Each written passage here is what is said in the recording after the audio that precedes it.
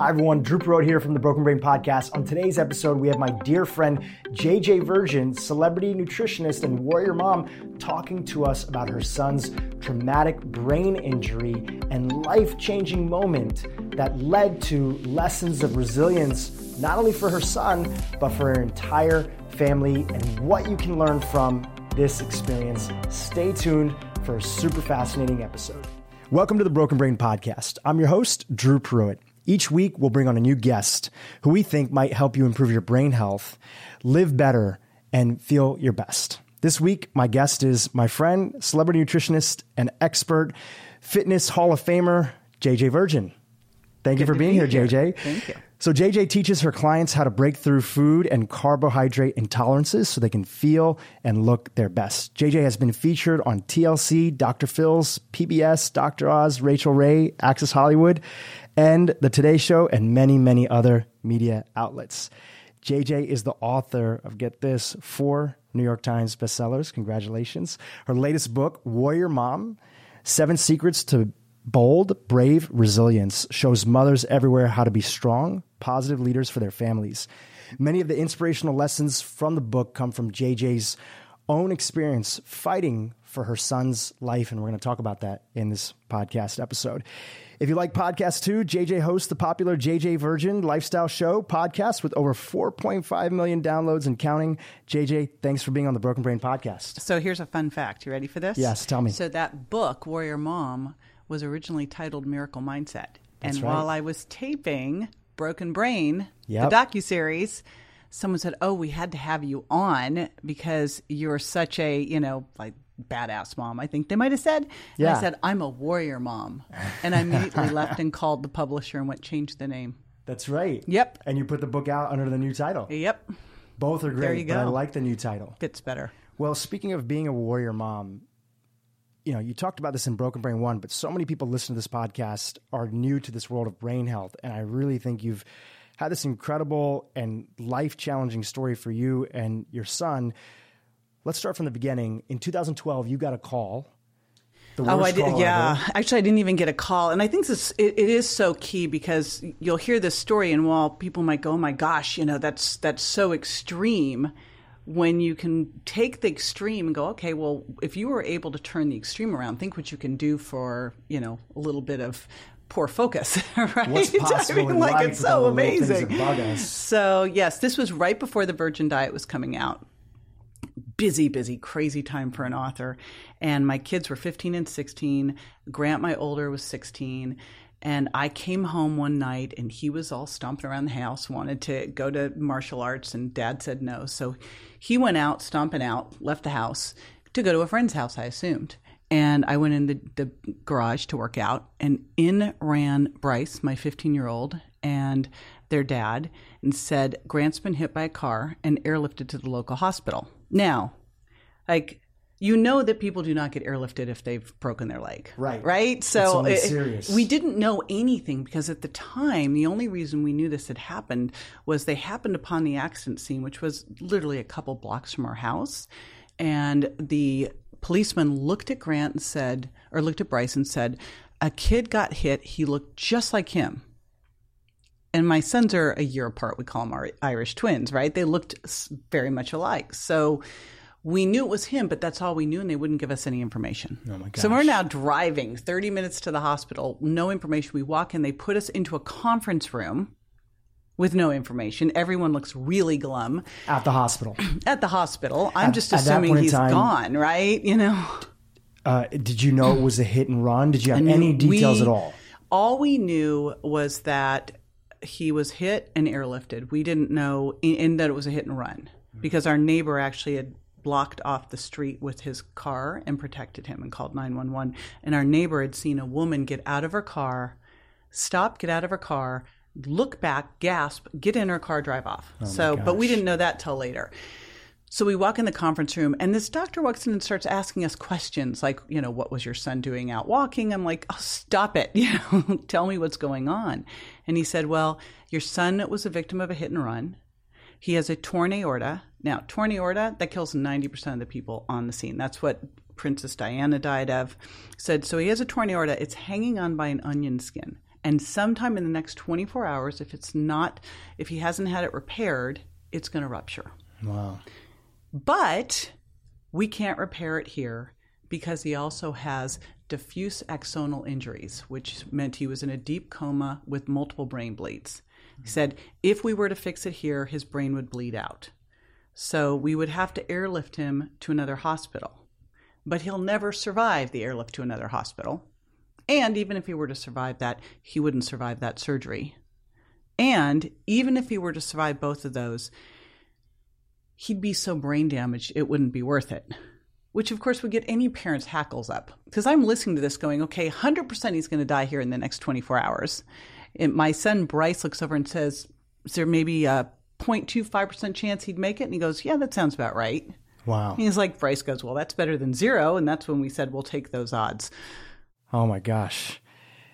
You know, it's through that episode, and we're going to continue to go through that story, that you essentially became an expert in traumatic brain injuries. Yes, very quickly.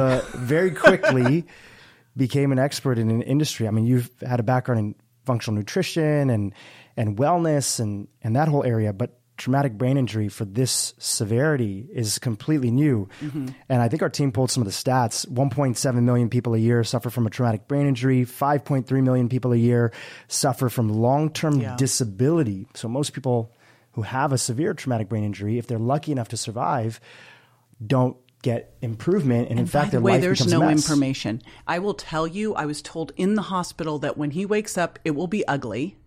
Now, they didn't tell me it was going to be ugly for years. I thought it was meant for about 30 minutes, right? And there was no long-term, here's what you need to do.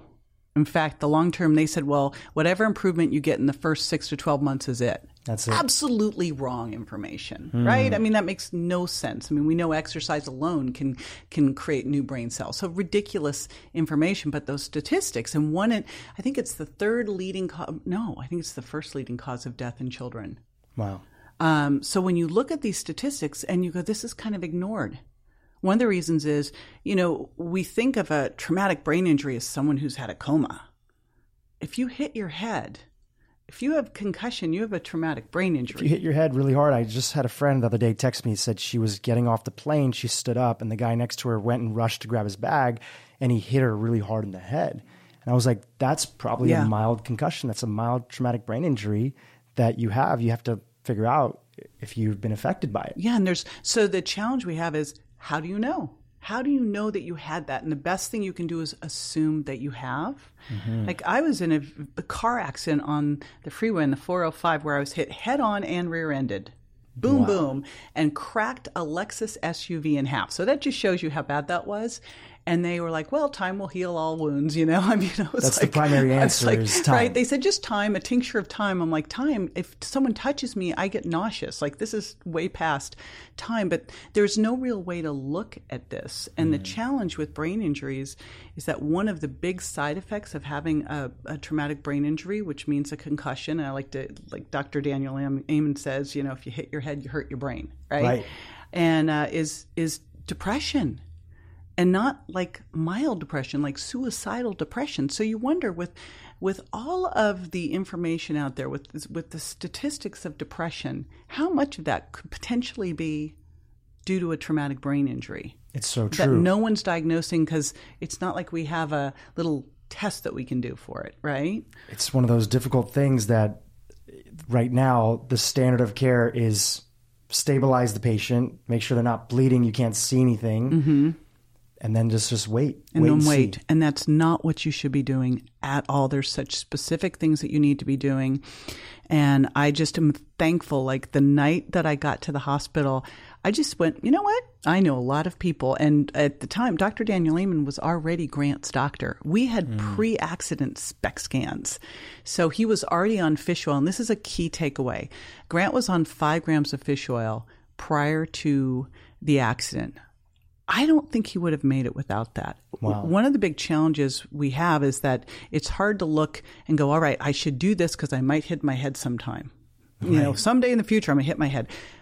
I don't know about you, but I've hit my head multiple times. And I heard it a few weeks ago trying to get spices out of the cabinet. Yeah, so there you go. Like, I think if we were all sitting around a table eating dinner and we said, who has hit their head in this lifetime and felt like, right? It'd be everybody. Everybody has a story, whether they played sports or whether they've just been a little clumsy and had it happen, or and it's had not somebody just hit one. them in a car accident. It's usually multiples. So you've got to, that's kind of step one, is make sure you're on fish oil. It's neuroprotective. I mean, there's a whole lot of other great things that it does, but that's one of the key ones, is get on fish oil, get your kids on fish oil, make sure you're taking antioxidants with it. But that, I believe, because he was on it already for bipolar disorder, that was one of the things that really saved him. Huge. Yeah. So let's go back to your story. You're there. The doctors just gave you this download. You have this 0.25% chance of your son surviving the situation, is what the doctors were saying.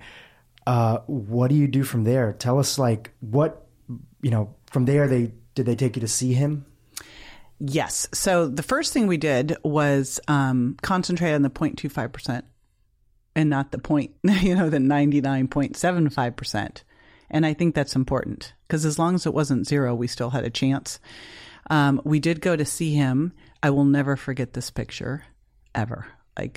So he was lying on a gurney. I remember seeing him and thinking, this must be a movie. I think your brain just goes to this instant, this is not real. This must be a movie, because no parent can look and see their child where he had 13 fractures. I remember looking, going, oh my gosh, those are bones sticking through his skin. He'd broken both his femurs.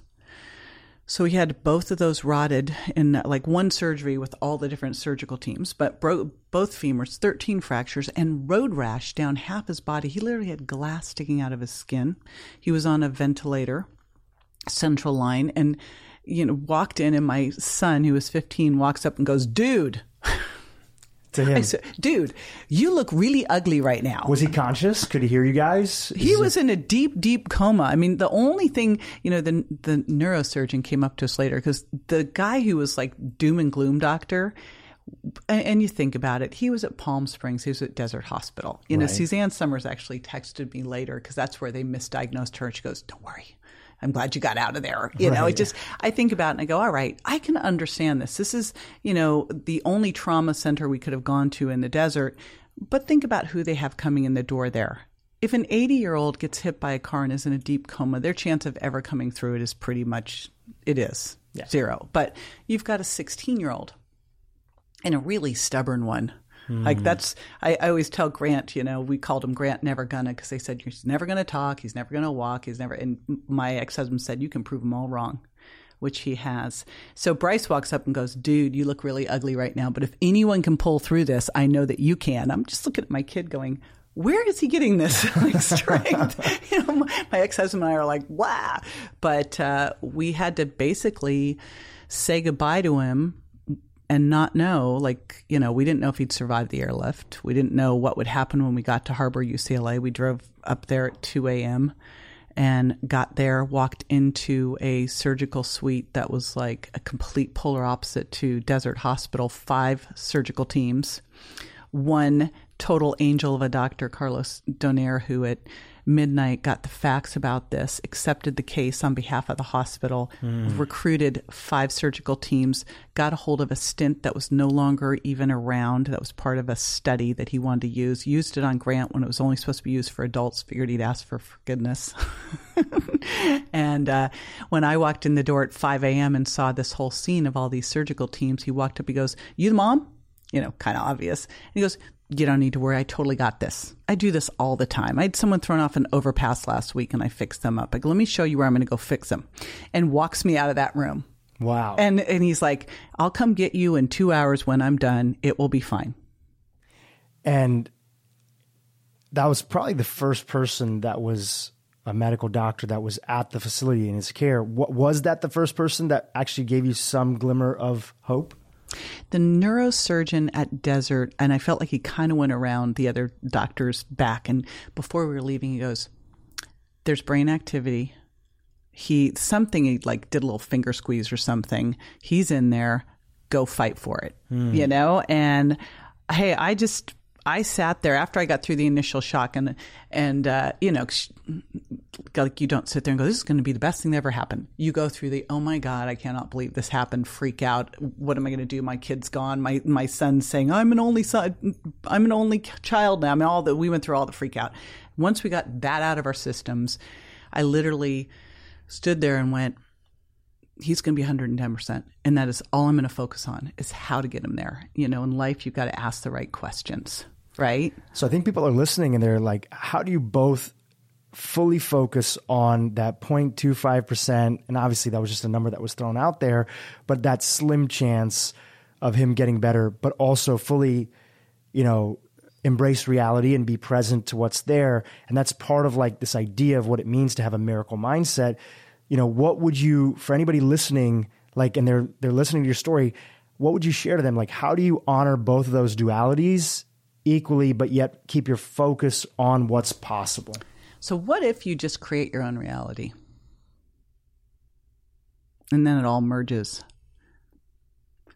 So that's what when I got to that second hospital, first off, I started to see that people were responding to the way that I was thinking about things and articulating them. They thought I was a little crazy because I was in there and, of course, I wanted to go to higher dose fish oil, which became a huge argument fight at the hospital. When he got rid of his feeding tube, then it was game on for me because I could do whatever I wanted. No one knew what I was doing. I had my NutriBullet and I was going to town.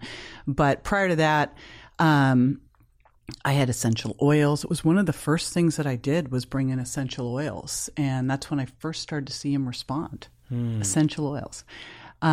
We were using some sound therapy that someone sent us. We were doing progesterone cream because Dr. Anna Kubeka had gone to Emory and had been there when Dr. Donald Stein was doing the progesterone studies on TBI. So I was like, I looked at everything and I went, risk, reward. Low risk, high reward, let's do this. That's how I was doing things. And I was telling the doctors when necessary. And since all my friends were there who were doctors, I was kind of going more with, what they were doing because the argument we had about fish oil with the IRB at the hospital was ridiculous. I had all the research that I'd gotten from Dr. Michael Lewis and Dr. Barry Sears. I'm like going, I have it all sitting right here showing you guys what is real. And they still wouldn't pass it through. So that's when I did which is one of the themes. I mean, we'll continue to go through the story, but one of the core themes in this is that you had to fight for your son. I think that's a really important. Like I see a really cool role, maybe for health coaches to become patient advocates, because what is so key important in the hospital, and when you look at it, I think what the third leading cause of death is death by doctor. And it's not like, it's medical mistakes. And hey, this is a teaching hospital. By the time Grant left Harbor UCLA, which was an amazing hospital, like if you get hit by a car, go there. Incredible. But he had binders and binders of information. Who could come in and assimilate all that and know exactly what to do? I mean, come on, that's crazy. They're doing the best they can, but it's information overload. Yeah, and I mean, the first night, one doctor who was supposed to have been off when Grant came in, just stayed 24 hours to make sure to monitor every single thing and make sure he pulled through. Like, this is what they did. But, I mean, when that happens, I don't know how you are after 24 hours, but I'm not at my sharpest, right? So, I mean, you have to have an advocate there. I was there every morning when they did their grand rounds. I think they started doing them earlier and earlier to see if they could avoid me, but I was there, keeping track. But I also knew that I had a son who'd been on psych meds prior to the accident. And I didn't know who was going to wake up and what we were going to need to do. And so that was going to require... Would he be there? I want to make sure that when he was, like, we were doing everything we could to help him wake up and to wake up his senses. Now, I thought that, like in those movies, I think the movie While You Were Sleeping, when you're in a coma and you wake up out of the coma and you look at the person and you say, hi. So I literally thought Grant would wake up, look at me and say, I love you, Mom. Like I did. I didn't really realize what would really happen, which was he didn't just automatically wake up. They got him off the ventilator. First they were going to trach him. And we were like, no. So he got off the ventilator. He started to flutter his eyes. This was after 2.5 weeks. And then he went from, ventilator and eyes closed to eyes open, staring off into space and moving his one arm, because everything was in a cast except one arm, moving that back and forth all day long. And I thought, oh my gosh, because you don't know what's next. Right. So what I decided to do. Was he moving it back and forth in a way to communicate? Were you not sure? No. He was like this. Here's what he did. So he's looking up to the side, just moving like this all day. And he literally had the other arm was in a cast. His two legs were casted because he'd had his femurs rotted, and he was staring and moving one arm back and forth all day long, staring off into space. So I was like, what can I do? I brought in popsicles, and I started putting cold around his lips and the taste of that. And then I was doing the essential oils, and then I was doing massage, and I brought in music. I thought, I'm just going to get all his senses woken up. And then he started to track me, his eyes started to track me. And his blood pressure would start to come down when I came in the room. So I knew he was aware and waking up, and we just noticed more and more and more. And I had this one doctor, Dr. Ann Myers, who would come in. She brought the essential oils. She works at Cedars Brain Unit. So she brought the essential oils in early, but she would come in and tell me all along the way, this looks great.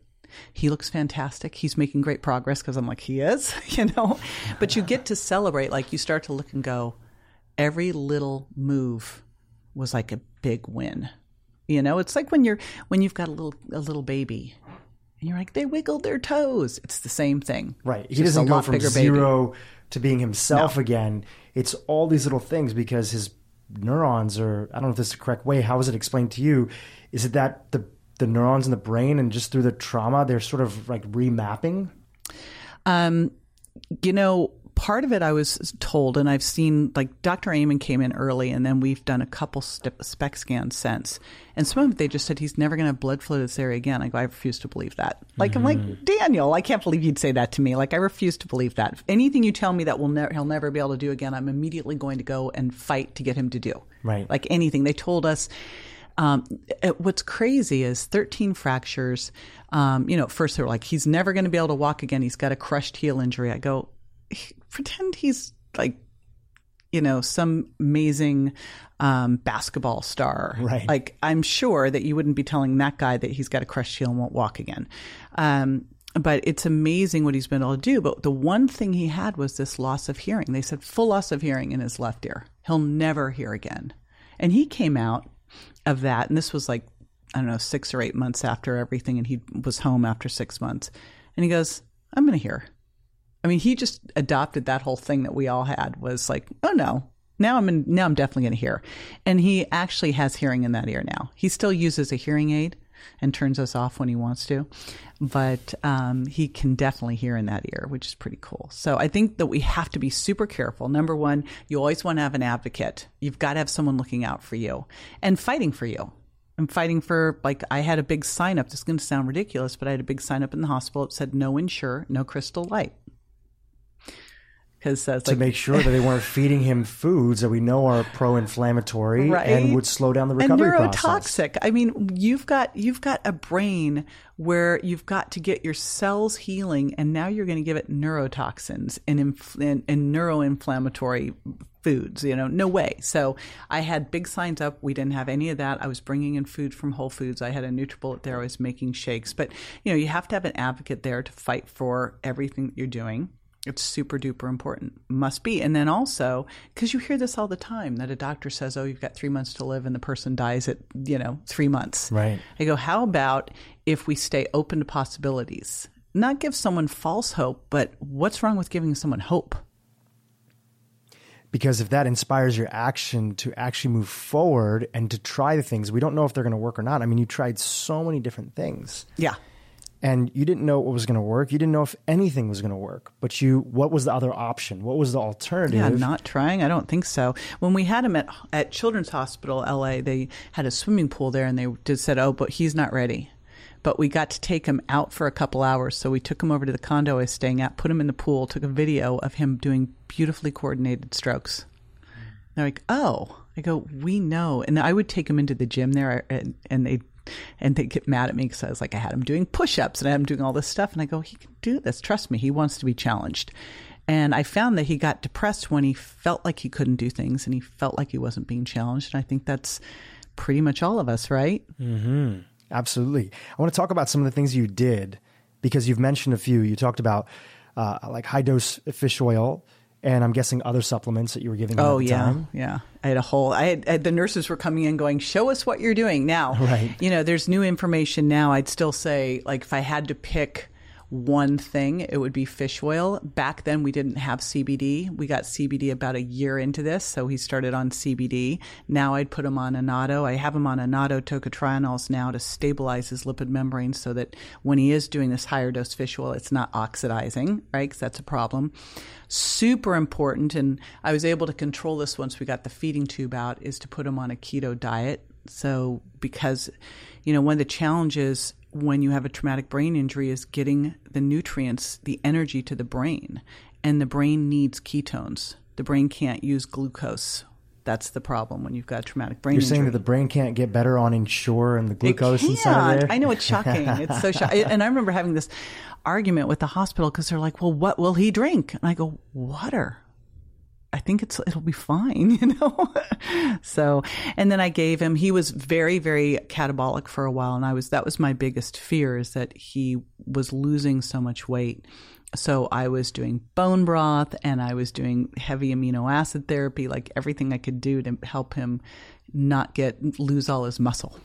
Now, let me ask you a question. Prior to his accident, I mean, you've been in the fitness and the wellness industry for such a long time. How open was he to these dietary and lifestyle suggestions prior to his accident?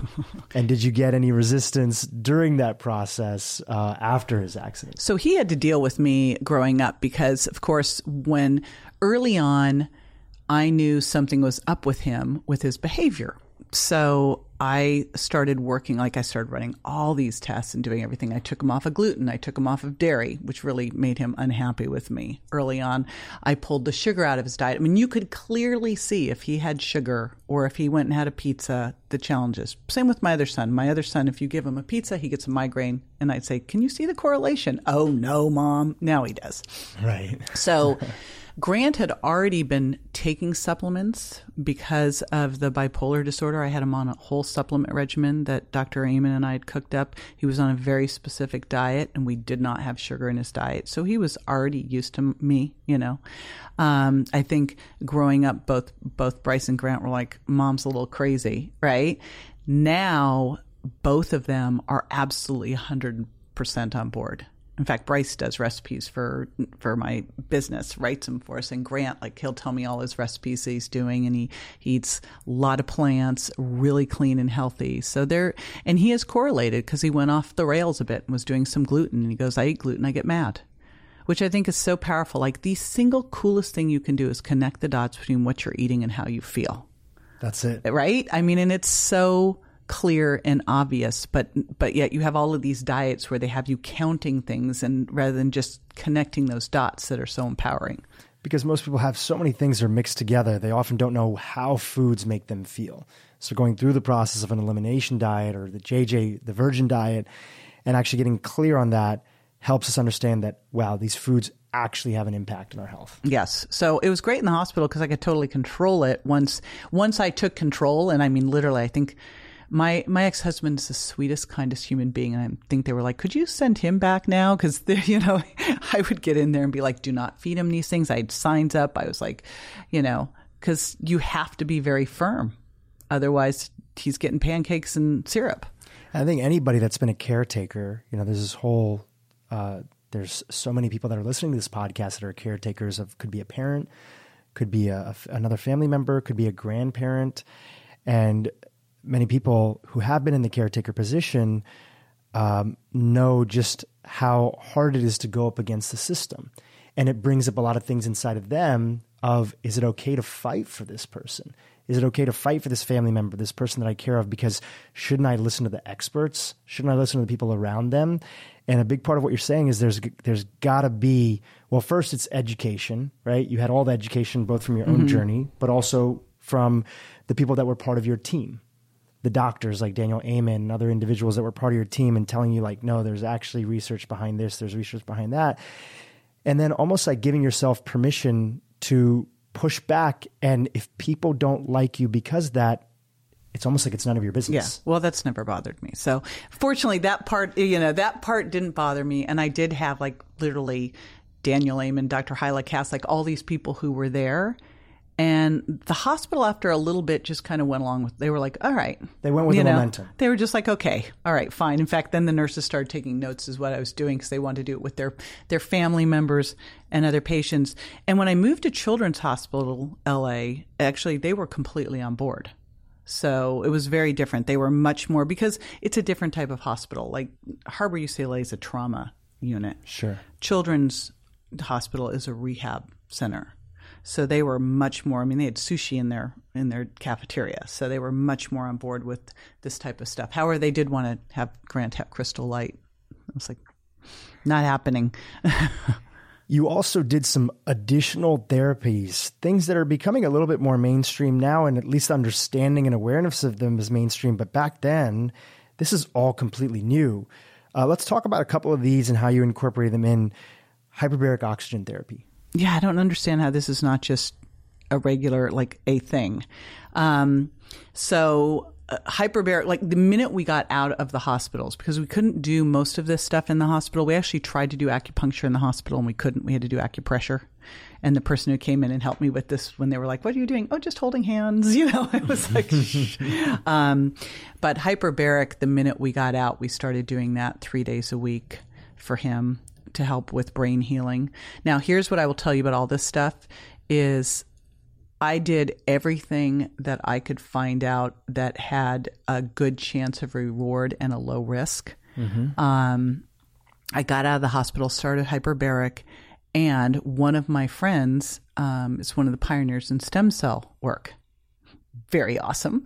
So when he got out, now when Grant got out, it was not legal at the time to put stem cells into your spine. Right. The FDA considered it a drug. Yeah, it was illegal. And also at the time you couldn't grow them. So at first, all he did was draw them, spin them, and then give them IVs. And the challenge with all of this stuff is he was in such a state of healing that you're like, okay, which one was it? But I think the important takeaway with this is you don't pick one healing modality. Like if someone wants to be healthy, you can't just say, you know what, I really want to be healthy, so I'm going to eat more vegetables. And that's it. I'm going to stay up all night. I'm going to smoke, but I'll eat more vegetables. No, if you want to be healthy, you have to sleep better. You have to do something to manage your stress. You need to exercise. You need to eat quality food. You need to have quality relationships, right? It's a lot of different modalities. Same thing with healing. So obviously, diet to me and supplementation were ground zero. They were foundational. And that was the easiest thing for me to start controlling was that. And then movement, we had him working with an amazing trainer because we knew, number one, coordination was huge. One of the first things we did was buy a ping pong table because Daniel Amen was like, get him on ping pong. I'm like, all right. But we had him working, doing a lot of exercise. Plus we know that raises BDNF and we can start to really not just rebuild, but get new brain cells. So exercise is huge and increases blood flow to the brain too. Then we added hyperbaric. Then we were able to do that first round of stem cells. And I didn't notice anything. And here's what's interesting with it. But again, we were throwing all this stuff. Right. And you were layering, it seems like you were building a foundation, getting structured in that, noticing some progress, then adding another layer to it. It wasn't like you just started with hyperbaric right away. I mean, that wouldn't have been possible. Well, we wouldn't even have been able, yeah. And the thing is, Grant also would get a little irritated with me, like enough, Mom. So literally it was diet, exercise, and then we were able to get we did it actually from his fat. So we got his fat, we got the stem cells, we sent them to a lab, we had them grown so we could expand them, brought them back, and did an IV of stem cells and then an injection straight into his spine. So we went in, MRI guided into his spine, and this was crazy what happened. And thankfully, I called Dr. Carrie Dielis because she was the only one who could tell me this, because I sent an email out to everybody and I did stem cells into Grant's spine in 72 hours. He's absolutely psychotic. Now, when he was in the hospital, we had to have him in a zip-up posy bed, and we had to have this cocktail, this tranquilizer cocktail, because as his brain would heal, one of the challenges when your brain heals is that you lose, that filter that says, hey, don't hit someone. Hey, everyone's not an enemy. It's like your lizard brain comes online first and says, enemies, Right. So you lose that ability, and Grant was very scary and violent. As his brain was healing, we had to do this balancing game between giving him a little bit of something to take the edge off, but not so much his brain wouldn't heal. But he was home. We'd pretty much gotten through a lot of that, not all of it, but a lot of it. And then we did the stem cell therapy into his spine. And 72 hours later, we had to hospitalize him because he was off the rails. And I looked at this and I went, this must be good. Now, I know that sounds crazy, but I thought his brain's healing because his brain's healing and more of it's coming online. And the first thing that always happens as his brain heals is he would get a little bit crazy. You had seen that pattern before. So I thought, and so I sent this email out and everybody was like, I don't know, man. Because it's brand new. Carrie's like, who's a spine surgeon. Yes. She says, I am seeing that after 72 hours. It was 72 hours. I remember it. She goes, that's when I see it. I'm seeing people's limbs waking up and they're starting to scream from the pain. And I go, I knew it. Right. So at that, once he settled back down, I was like, this is fantastic. Because there's a center here in LA, Dr. Shonak Patel, who does stem cells and often says, like, when stem cells are brought in, their body can go through a little bit of an inflammatory response because it's rebuilding. So is that the connection that they were making? I think it was just waking some things up, because what has happened as his brain's come more online is that he goes through kind of a little process where he first goes through kind of this fear, are people trying to attack me? What's going on? Negative memories before he kind of integrates everything, and then he's okay. So we did that 3 times, and each time he had that response, but it wasn't as bad, and we were ready. Like this time we were ready. The first time it was like out of the blue. And then we did a different type of laser where they just drew your blood and they laser activated it and then laser guided it. And we did that twice, and he saw a difference in 30 minutes. He went, wow. It changed his balance. Do you remember what that was called? It was in San Diego, and it's Dr. Todd Ovaletsky, and Dr. Hyla Cass brought him to me at one of my parties. She's like, meet Dr. Todd. I'm like, all right, tell me what you do, Dr. Todd. And he explained the whole thing to me, and I'm like, let's give this one a go. Right. Again, looking at that model of high possibility of reward, low risk. Yeah. I'm like, well, what's the risk of this? They're taking it's basically like PRP, but and he actually showed me all the studies they'd done. A lot of this is in Russia, where they could show these stem cells lining up. And I'm like, all right, let's try it. But for Grant, and here I have Grant, who is not suggestible. Like sometimes I wish he was suggestible, because then I'd say, hey, this is what this is going to do for you. This will be awesome. But he's not. So I couldn't tell him, hey, this is going to be amazing. This is what it will do, because it's not going to matter one way or the other.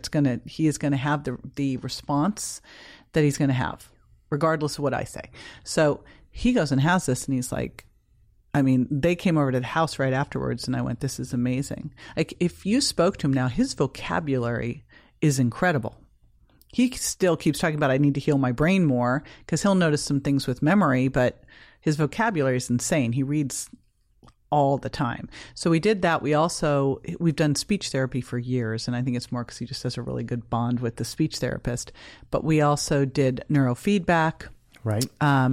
Which was great, because the neurofeedback combined with the stem cell therapy, and we also did hyperbaric after stem cells, because that helps. But we could actually see the difference in what the stem cell therapy was doing through the neurofeedback. Now, before, you've already given us a little bit of a preview of where he is now, but before we talk about that, because this goes back into the idea of your book and everything that you talk about with the miracle mindset and Warrior Mom, trace your sort of personal mindset during this. Was there any trauma that you had?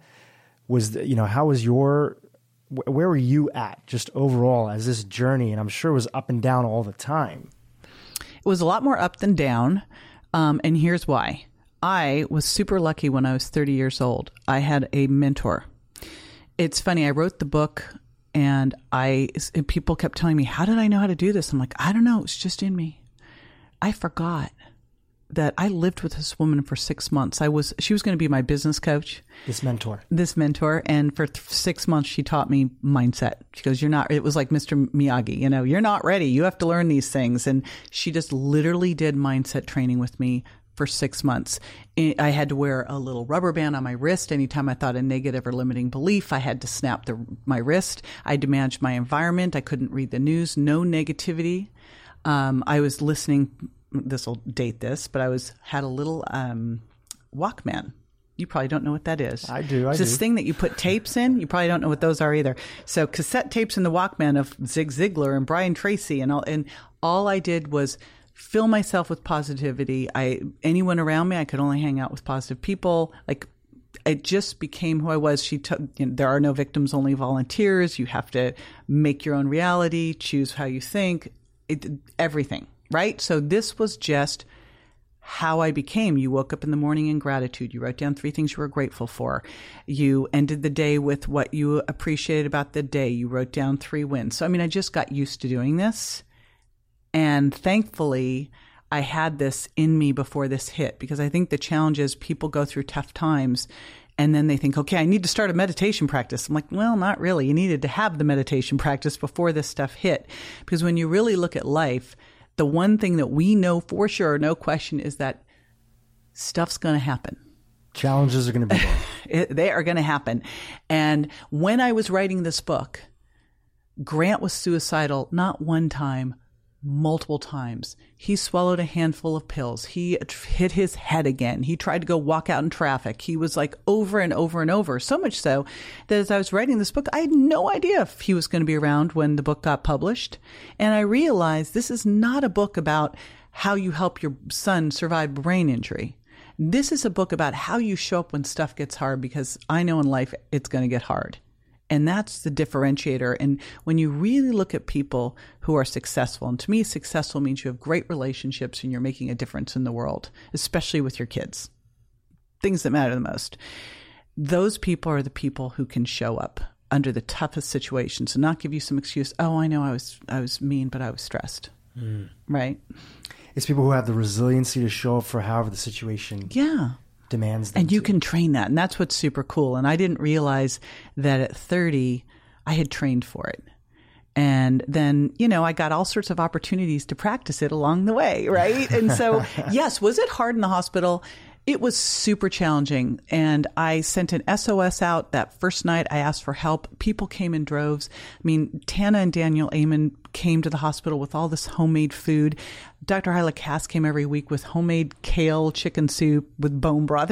People showed up. It was unbelievable to me. It made me want to be a better person. I was like, would I be doing this? I want to be this person too. And I asked for help. I surrounded myself with that. I managed my mindset. I would freak out occasionally, and I'd call people like, I am freaking out.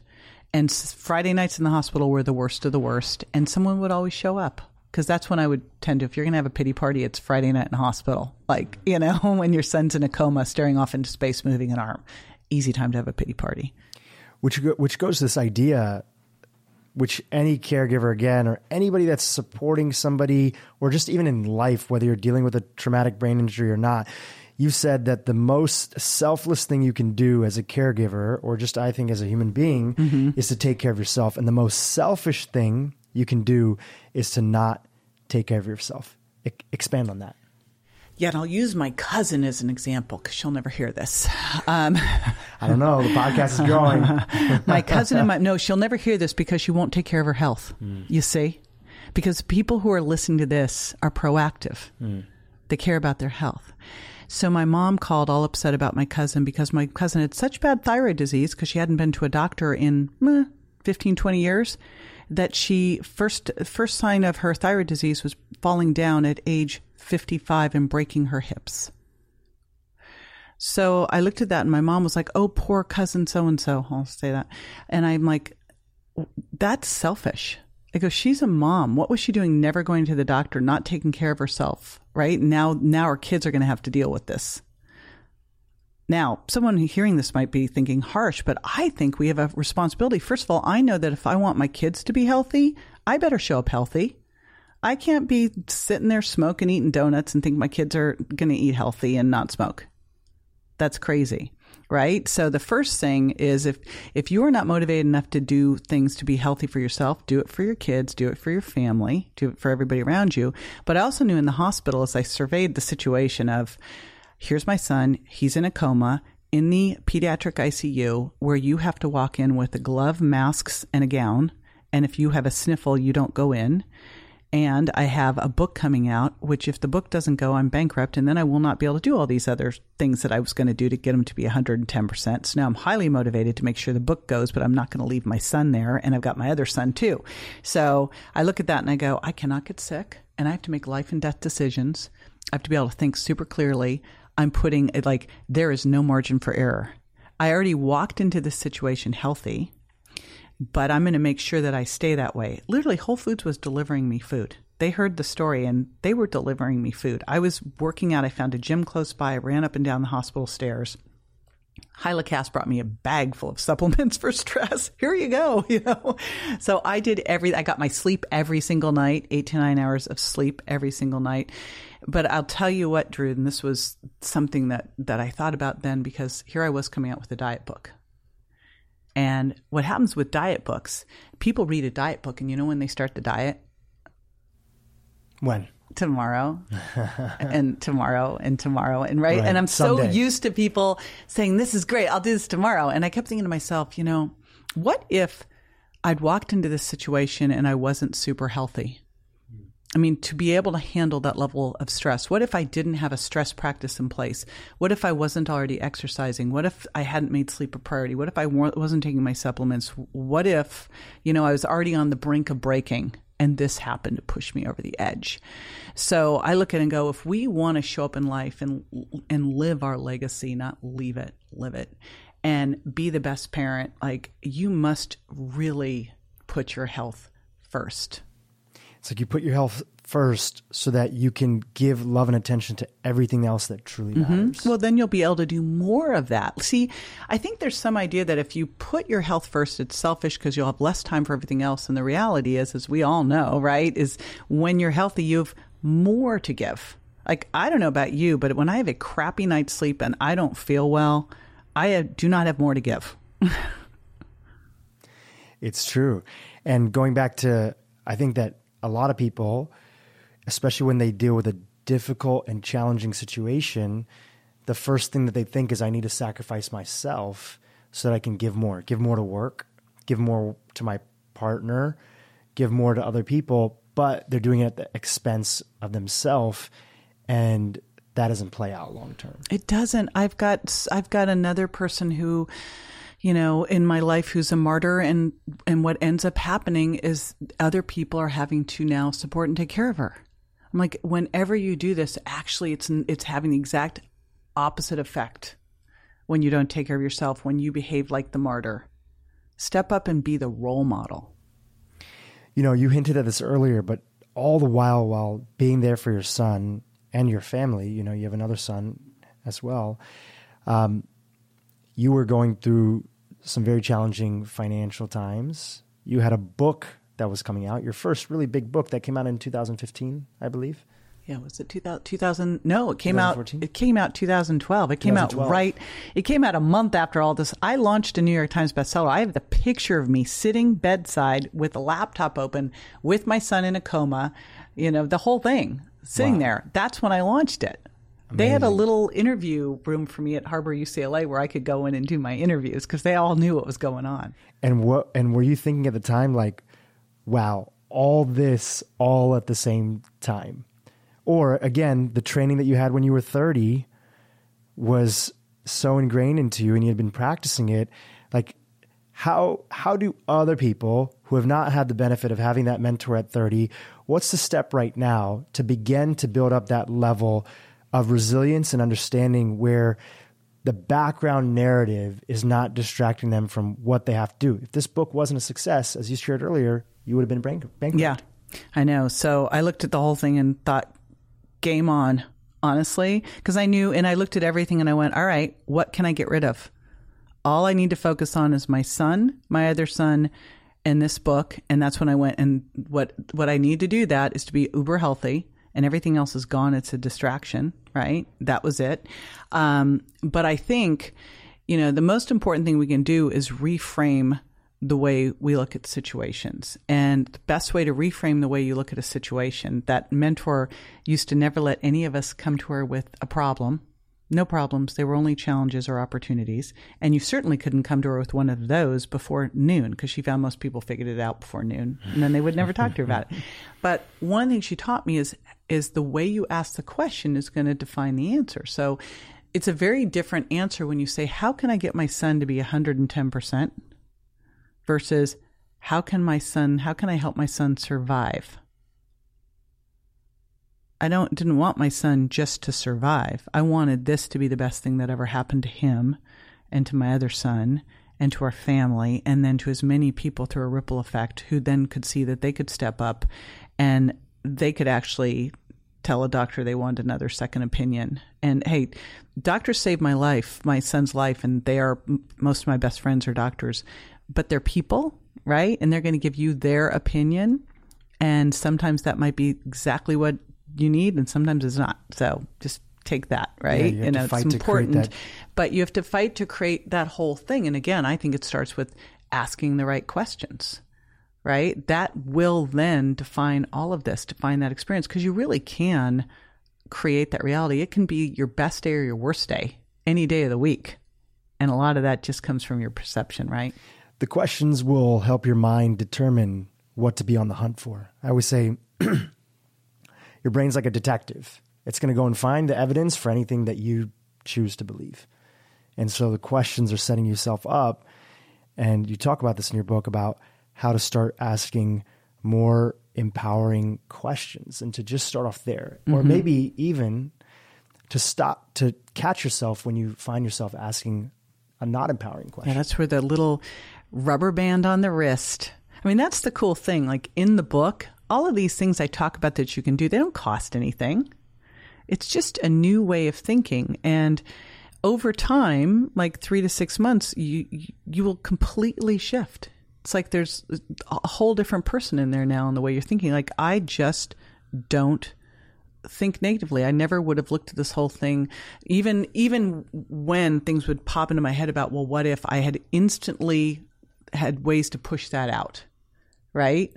So if that started, I would then go to, how do I get them to be 110%? Because, don't think that I would walk through the day going, this is all sunshine and butterflies. It was scary as hell, like all the time. There were so many downs. There were so many ridiculous obstacles. I mean, honestly, if that book hadn't gone, I would have been bankrupt. I found out in the middle of the whole book launch, I'd miscalculated. I was $50,000 short. I didn't have it anywhere. I was like, I remember walking out of the hospital going, gosh, will you just give me a break at some point here? And starting to have a pity party. And then I went, wait a minute. You just helped your son not die. I'm sure that you can find $50,000. This is not a hard thing. And that's the other key important thing is as you go through challenges in life, you realize so many of the things that we get all freaked out about, like they don't even appear on my screen anymore. Especially if money is your only problem. I mean, once you've suffered anything with health, money, you can always get money. That is one of the easier things to do. That is truly a mindset. Yeah, because if you have your health and you are at the verge of losing it, or a family member losing it, especially for a mother, you know that just 99% of things don't matter. Yeah. Nope. That was the only thing that literally only thing that mattered to me was that I would know that I had done everything possible. Because that really brings up the larger question, is that when we let the resistance of other people slow us down, or no, they have to have Ensure, that's the hospital policy, or they have to have Crystal Light.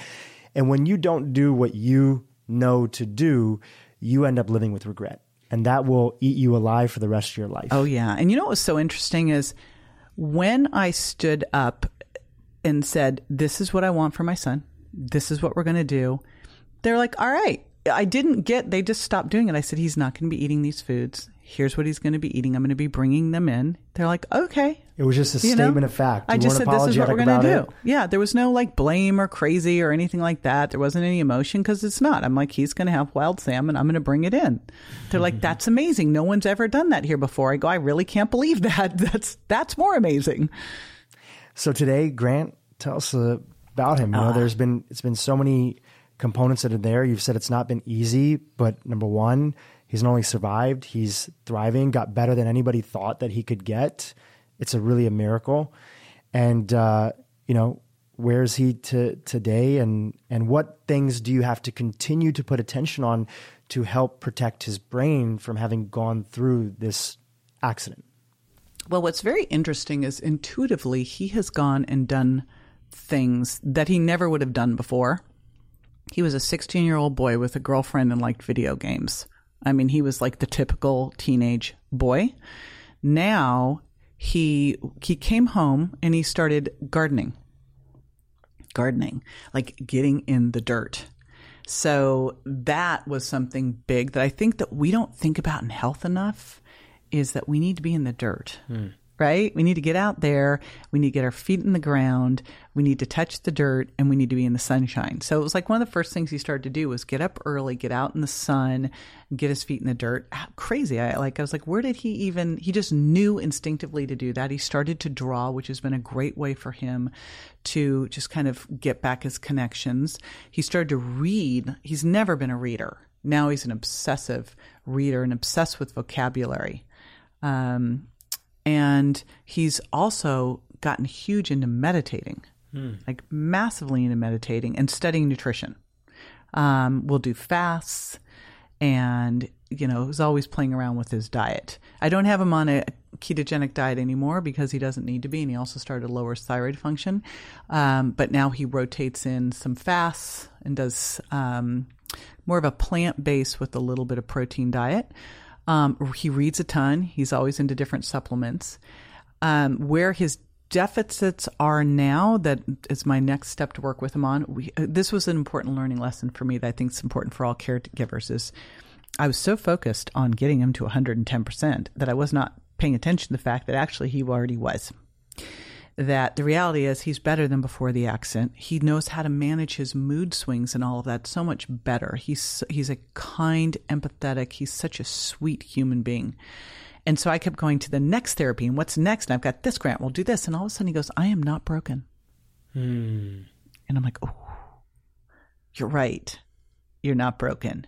I'm so sorry. Like, you know, I just got so on my path that I forgot that he needs to be on his path. And now it's really his path. So I'll bring him things that I hear about, but really it's his choice and his decision now. His next thing, and I'll share, I think one of the challenges in brain injuries is the complete lack of community and support. He got hit when he was 16. He could never go back to high school. He tried. There was nowhere for him to be. The kids didn't know how to be with him. You know, when you first come out of a brain injury, you talk incessantly. It's literally like being a 3-year-old again, you know. Why is that, mommy? Why is that, mommy? All that kind of stuff. It's like that all over again. And kids just didn't want to be with him. So he lost all of his friends, lost all of those years. So it's almost like he lost from 16 to 21. So we're starting back now, and the biggest next step is more socialization and that kind of stuff. But because community is a big part of health too, and huge. Everybody needs it. That has been the biggest challenge, and one that I think you know, I see Kevin Pierce and his brother Adam doing really well with Love Your Brain and creating their community, but we need a lot more support. And part of that is he's living out in Palm Springs, and so all the people with brain injuries there, he's not going to go hang out with some 80-year-old, you know, support group. That's not going to happen. So we're moving him to Tampa too, and that will, I think, help things tremendously. But, you know, he has a dog, walks his dog, great communicator. You wouldn't really know if you met him that there was anything going on until he starts to tell you about it. And then he, you know, because when he starts to tell you stories about literally the near-death experiences and stuff, it's pretty fascinating. Which is a miracle. And for anybody listening, there's been so many great takeaways for anybody that's been through a traumatic brain injury, or even just, I mean, there's a whole spectrum of traumatic brain injuries. So even if it's on the lighter side, there's things that you can take away. And for anybody that that hasn't, and there's these foundational things that you had been doing before. We've talked about a few of them, but I just want to revisit them for anybody who's listening and is just fascinated by this entire story, and their heart goes out to you and your entire family, and they're just at the beginning part of their journey. How do they get started to bring in these things, knowing that life will throw them challenges one day in the future? If somebody had to start today to build the foundational elements of health for themselves in all aspects of life, whether they suffer from a traumatic brain injury or not in the future, how do you get people started? I'm sure people come to you all the time and they say, JJ, how do I get started? You know, it was interesting. When I wrote this book, the publishers were like, you're writing a book on mindset and you're a health person and I don't understand. And I'm like, mindset is the key single most important thing that you can have when you to be healthy. And I did a study of my community a couple of years ago. I interviewed them and I said, all right, if you're not where you want to be, if you're not like where you want to be in terms of your weight or your health, why not? And I thought it would be like, well, I can't give up the sugar. I can't stop the gluten. And the number one reason I was given by all of these respondents, and we gave them as much space as they wanted to write, I don't feel good enough. I don't feel worthy. And so the first decision, really, like the first place to go is the why of all of this. You know, I'm working on this idea in terms of getting healthy that we must always start with that why. And the why shifts over time. I mean, when you become a parent, the why probably becomes a lot about your kids. But you first start about your whys, like what, and look at where you are and where you want to be in your health and that what is going to happen when you're there. Right? And then we've got to realize that this is a process. I really love the book, The One Thing. And I think we need to apply that Gary to Keller. Yes, I'm so obsessed with him. I think we need to apply that to everything in our life. That one of the challenges I see when people decide they want to get healthy is they go, all right, here's what I'm going to do. I'm going to go on a paleo diet and I'm going to start eating a lot more vegetables. I'm going to cut out all the sugar. I'm going to drink more water. I'm going to start getting sleep and I've got to meditate. I'm going to work out every single day. Right. And all of a sudden, like they wake up the next day, they go, hell with all that. So instead of that, if you really look at it, because everything in life really is habits when you come down to it. So what if all you did at first was focus on the quality of your food? Like if all we did was focus on the quality of our food and say I'm not eating any processed grains and sugar and I just got rid of that stuff. Then I figured out which foods work for me and which foods didn't, intolerance. Then I figured out how many carbs should I really be eating, sugar impact diet. Then I went, all right, I'm going to start moving more, just walking and track it. Then I'm going to start doing some high intensity interval training. Then I'll add in some resistance training and some flexibility. Now I'm going to do some mindful stuff, find your bliss, whether it's meditation or, tapping or whatever, and then make sure you're sleeping well. Like we want to go over and get like, which supplements and what hormones and which way can I hack this? And I go, are you eating your vegetables? Because if you're not eating your vegetables and drinking water and having a great relationship, no supplement over here is going to fix that. So let's start with you're buying a car and don't just worry about what the rims are going to look like. Worry about the engine first, right? Absolutely. And sleep to that list too. I know you're a huge sleep. Huge fan. That's probably the first most important one of all is sleep. In fact, sleep and high quality sleep and giving your body the fuel that it needs. What are the things that JJ does today to support her mindset? There's so many components that you've worked on over the years, but today, because so much of what continues to have us feel good is continuing to invest those things. What is the things that JJ does today to support her mindset? I completely binge on Friends. I have I've kind of created my own family, and I'm an adopted kid. So I feel like you get to do what you want to do once, it's like, it's now a free for all, right? I can create my own family. So I have the most amazing community of friends who I've just basically adopted. I have a lot of events and parties with all of them. I have an amazing husband and great kids and great ex-husband. I told my now husband, I go, so we're going to be like hanging out a lot with my ex-husband. He'll be there for holidays. He's like, fine. So we're all very close. And I would say of anything that I do now, that's probably the number one thing that I do. I think that, right up there with sleep, one of the key, most significant things you can do for your health is have an amazing group of friends and family. Because whatever their behaviors are, we know through the science of the Framingham study and so many other studies that are out there that we will model their behaviors. Yeah, Jim Rohn said it, what was it, like 40, 50 years ago in terms of of income. He said, well, your income's the average of the 5 people you hang out the most with. And it's like, well, if it's income, what else would it be? And when people ask me, all right, I've lost the weight, I'm fitter, how do I make sure I maintain those results? And I go, you just find fitter friends. Yeah. And we have a mutual friend, Lewis Howes. He always says, if you don't know where to start, go to where people grow. Where are people growing around you? Where are people learning to be better? Even in your small town, there's probably a dance class that people are going to. You're going to find some people that are investing themselves at all different age groups. Go to where people grow, and that's how you can start finding a new community. And sometimes it also means firing the friends that are not there, that are serving you in that way, not to sound it, not that they're not serving you anymore, but sometimes there are people that are so hurt or see you only in a particular light that they can't get past that narrative and story, and so they bring you down. What's your advice for anybody that's in that situation right now if they're trying to create their community and they have those 1 or 2 friends that are there? I have fired all those friends. So I think what you do is you have a heart-to-heart about where you're going and what you see, and they either decide they're going to come on board with you and grow with you, or they're going to go. And it doesn't mean that you banish them from the kingdom, they're off the planet, but they aren't someone that's in your inner circle. And I will tell you that when my son got hit, my own mother, she didn't come out right away because she tends to see everything. She's very doom and gloom. She was like, oh my gosh, this will never work. So I had to be very careful in managing that, right? Which is maybe like her own protection mechanism. That's her own way. It's like, she's doing the best she can, and she always worries about me. That's her thing. That's the way she shows love, is to worry. Mm-hmm. But boy, when you're trying to stay positive, that worry, that wasn't serving you. That was not what I need to be around. So, I mean, for all these people, you've got to look and meet them where they are, but it may be that they're not going to be in your inner circle. And that's totally fine, because, the more you step into that place of growth and positivity, you'll actually they probably won't want to be around you anyway. They'll ditch you. That's the easy solution. Get them to ditch you. Right? Oh my gosh, this happened. So my husband, his old friends from college all said, you've changed. Mm-hmm. Because all of a sudden he's doing all this personal development work. He's actually joined Bo Eason's mastermind. He's stepping up. It's just amazing. Like, you've changed.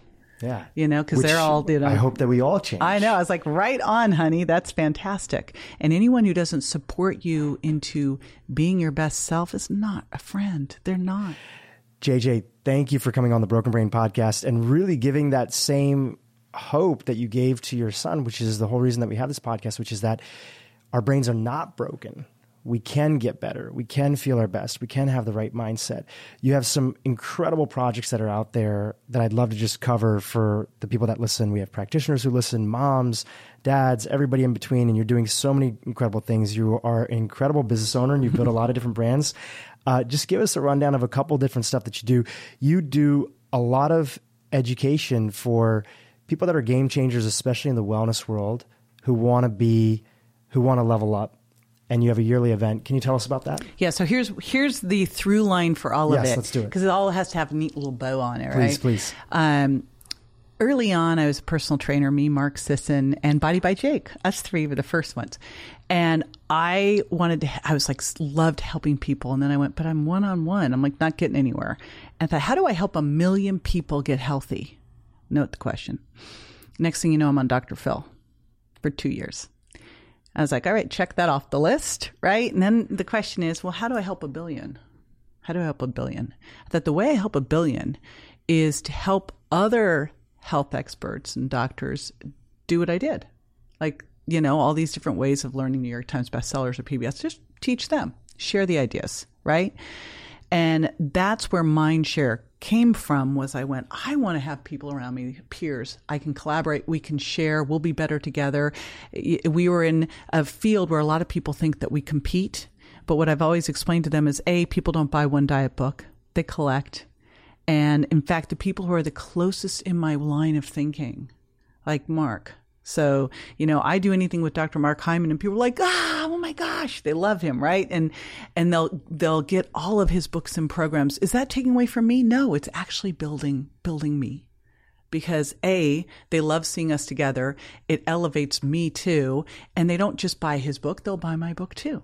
So that's what I started to teach people is if we all can rise up together, the rising tide lifts all boats. We all can share ideas and it's not going to take away from you. And that's what Mindshare became. And it started with a couple of us meeting at lunch at one of my then coach, Brendan Burchard's events. And then all of a sudden we had a line down the hall there was no more room to have lunches there. And so I had an event with 60 people. So it started with 12, then lunch for 30, then 60 person event. It's now a 500 plus person event, complete with a gala with an award ceremony and a costume party and a pool party. So be ready. And what's interesting about it is everyone comes knowing they're going to share. We do awards for being the best go-giver, the best innovator. Mark won an award last year. I'm trying to remember which one it was when he came and did the whole thing with Congressman Tim Ryan. Right. So it really is, we've created this culture of collaboration and support. We've created all these docuseries and summits and all sorts of stuff out of that group. And I think I probably hit the 1 billion people. I think we can probably expand it up from there. And the people that I know that have been a part of it, lifelong friendships. Lifelong. And people, you know what? Nothing makes me more happy than seeing people who I introduced that are now hanging out together, doing amazing things together. Like Mindshare, it wasn't actually formally a group yet. I didn't name it for years. We had this whole thing going. We had no website, no name, no nothing.